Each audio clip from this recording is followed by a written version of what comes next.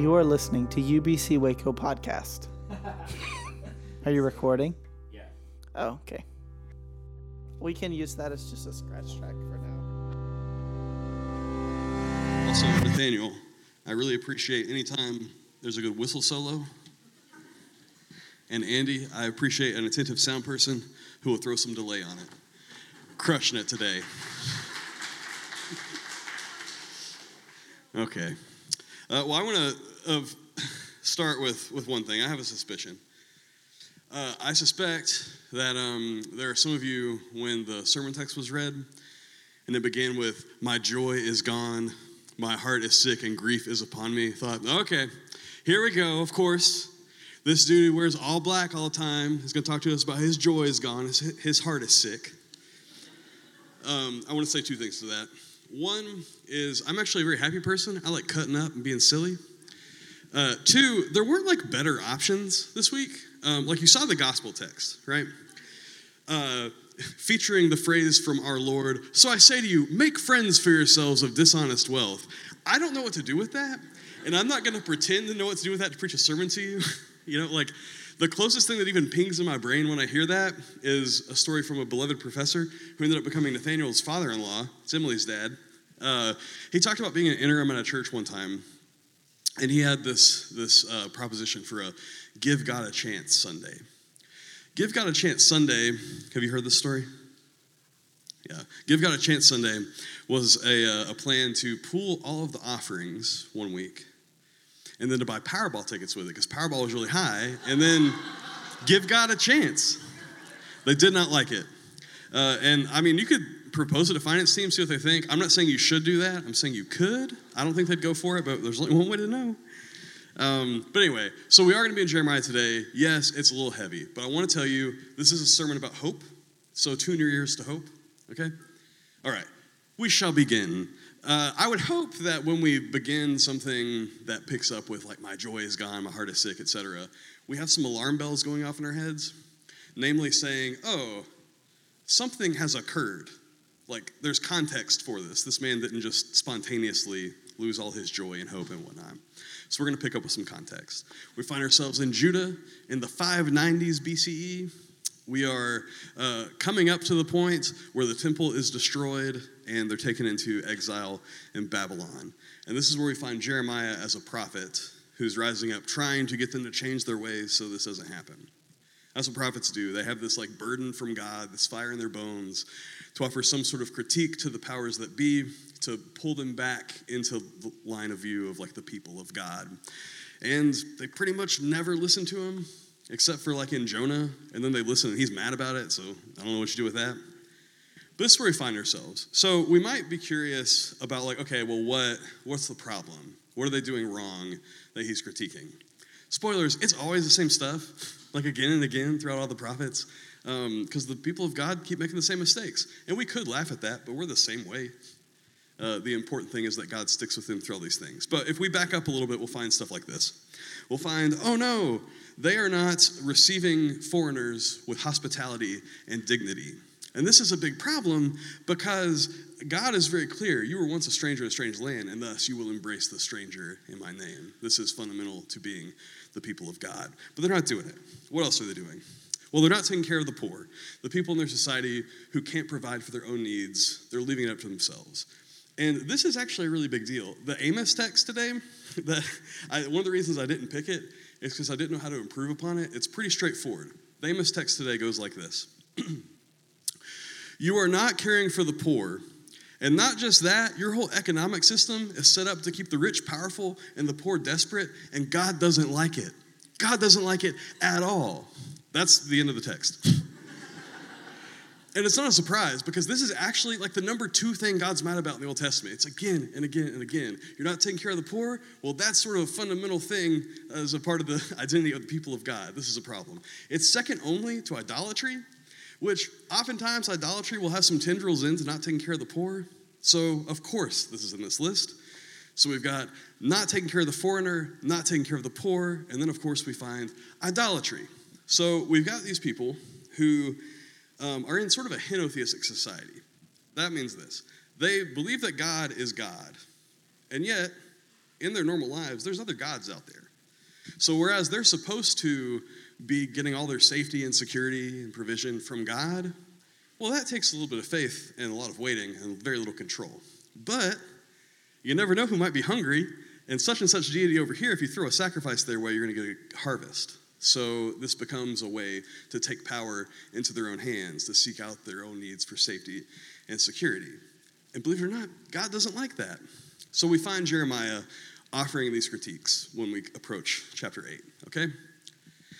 And who's he offering this to? This is a time where power is sort of central, but it's sort of two things. You've got the temple with all the religious leaders, and then you have the monarchy with the king.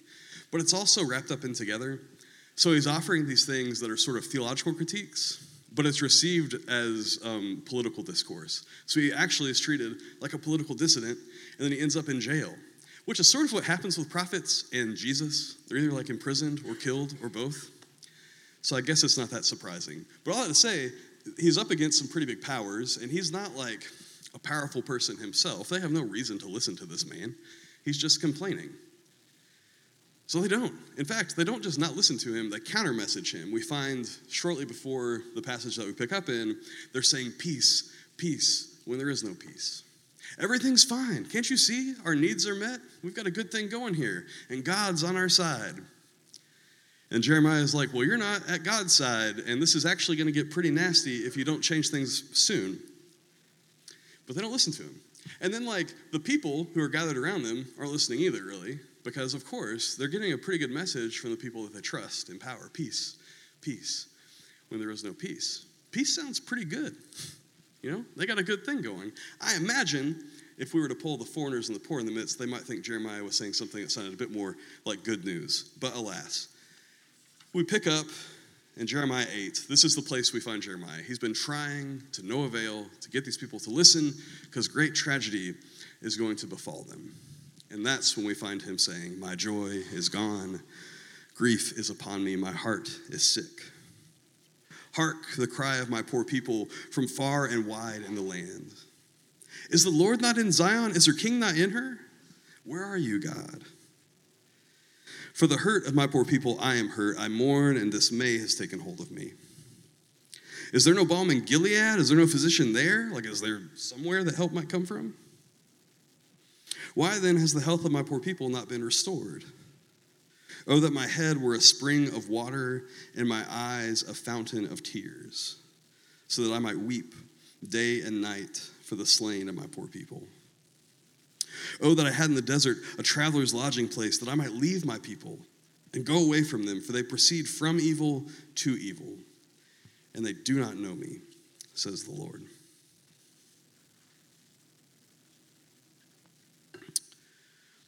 We find Jeremiah sort of tired of beating his head against the wall, and he's completely undone mentally, emotionally by this fact.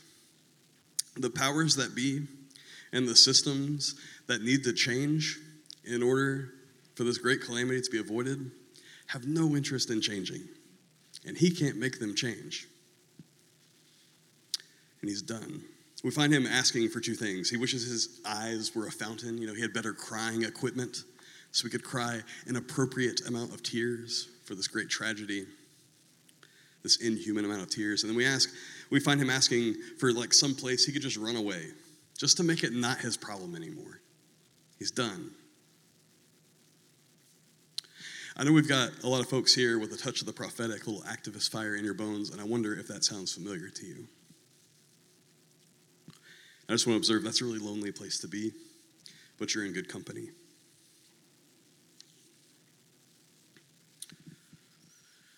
Commentators call this moment, this fountain of tears, the ministry of grief, the ministry of tears, the ministry of mourning. You'll find it different ways, which is a really interesting thing. It's got layers to it. Like on the one hand, it's sort of like performance art. Like he's just out completely coming undone to put on display the gravity of the situation over against the powers that be saying peace, peace, when there is no peace. And there's another way that's similar to that. That's like he's putting on display the fact that like the powers that be, the systems that be aren't interested in changing course. And the impact of that is mainly going to affect the people who are trusting them of their society. He's putting on display the fact that their lives matter. He's weeping to no end. And I think that's an important thing. It's not like Jeremiah or any prophet is like on their high horse, just saying like, you're doing bad things and you're going to get what you deserve, you know? He's got skin in this game. Their pain is his pain. And it makes it all worse. But I think that there's another valence on this ministry of tears thing. I don't know your relationship to emotions. I assume that you have them, in that you're human. But we have like different ways that we're encouraged to relate to emotions. Like perhaps they're like, this emotions happen, it's really inconvenient. We have to like push them to the side. Like, I'm trying to do something right now, you know? Or like, you know, in our culture, there's certain things that we're encouraged to do that too, like anger. Nobody wants you to walk around being angry, so you need to stuff it in a box. The problem is that's volatile material. Do not do that. That's going to explode somewhere. Probably in a context that you really wish that it hadn't. But I wonder if we might think of emotions a little bit differently, instead of a nuisance as a gift, as messengers, as ministers to us. I'm going to throw some slide on the screen. This is some questions that we might imagine these emotions bring to us. Emotions are like, think about it as like processing data that your brain isn't really conscious of and trying to draw your attention like, hey, something's up in the world around you. Perhaps they offer us these questions that we can enter into a dialogue with. Like anger, perhaps, is asking us, what needs to be protected or restored? What do I value? And if we can use that as a prompt to think like, oh, what needs to be protected or restored, etc. Like you go from this raw emotion to sort of a constructive dialogue that can turn into action, so that like feeling it all the way through turns into actually something pretty concrete. Or like shame and guilt. Who has been hurt? What must be made right? You get the idea. You're led into a vision of a way forward by taking time for these things rather than just pushing them down until they explode. You can, if you want this, you can take a picture. I can send it to you. I don't know if you find this helpful or not. I do, but we'll move on. So I have been in therapy for like 7 years. And credit where credit is due. My therapist, Dr. Rod Hetzel, gave me these. He insisted that I make it clear that he did not come up with these, though he doesn't remember where he got them. So I just want to say Dr. Hetzel came up with these. But yeah, therapy has been a great time. I went not because anything was wrong.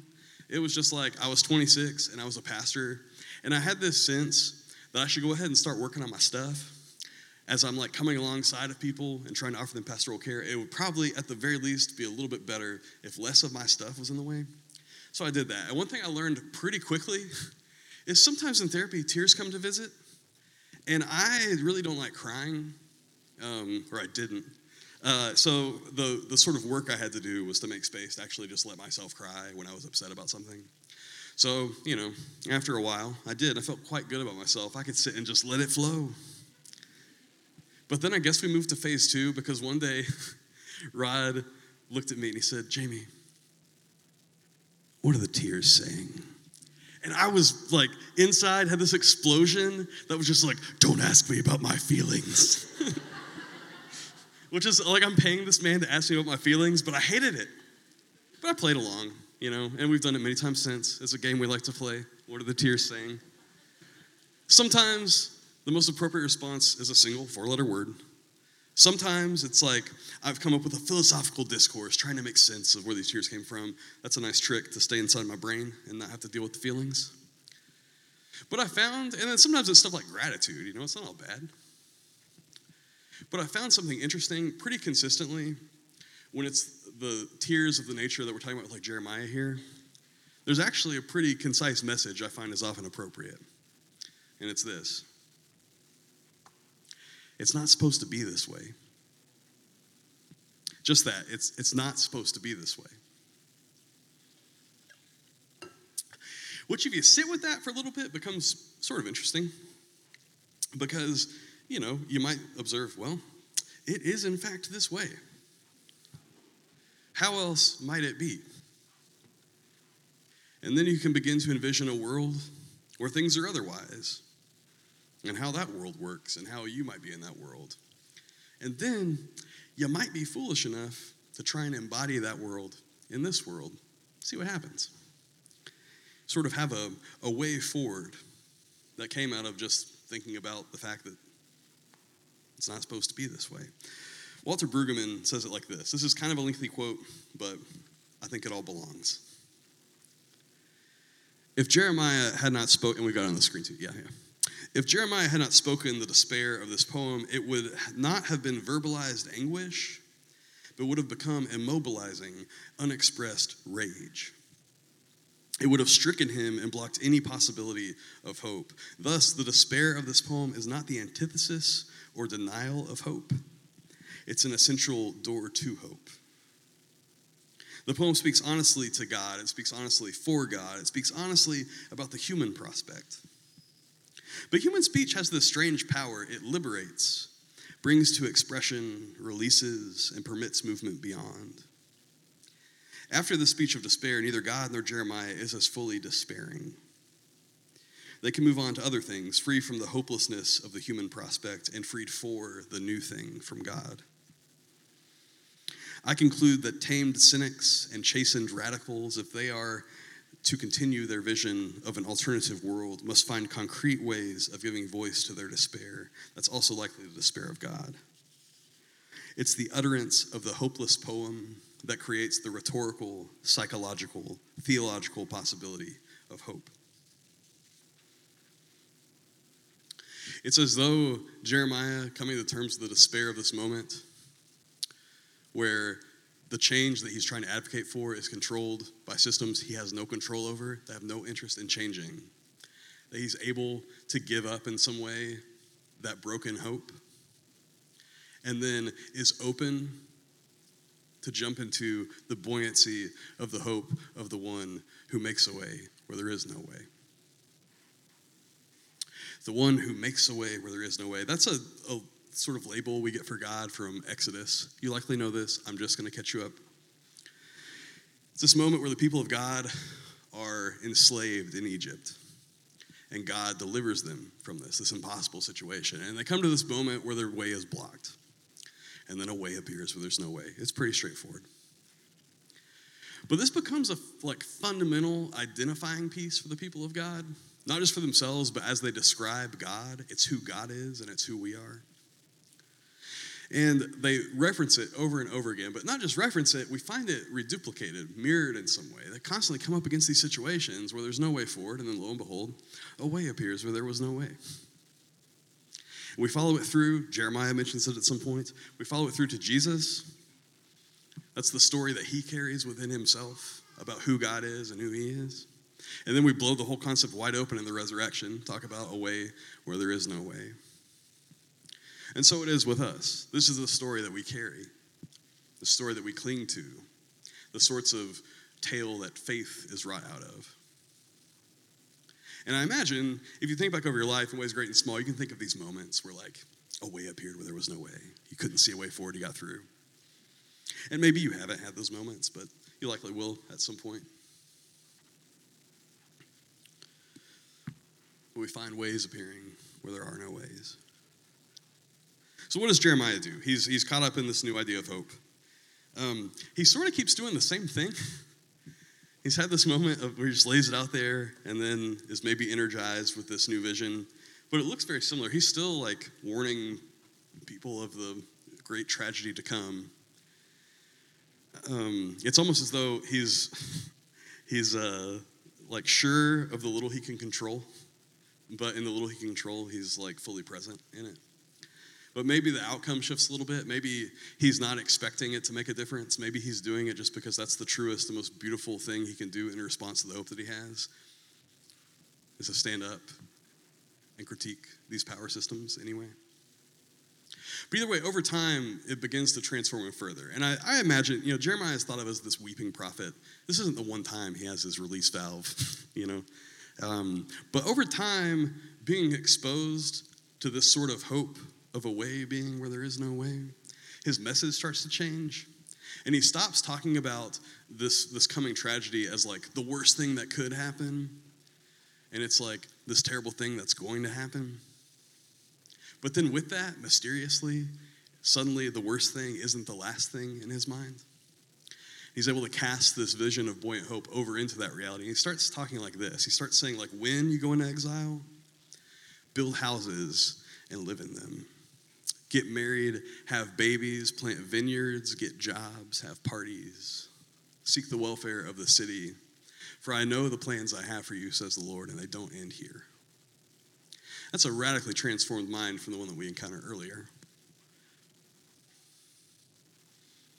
But having opened himself to truly experience the despair of the moment, to find that his hopes are placed in things that are not going to change, he's opened up for the imagination of God to find the way where there is no way. So I wonder how this finds you today. I wonder how this will find you in the coming days. I imagine for some of you, you feel pretty close to Jeremiah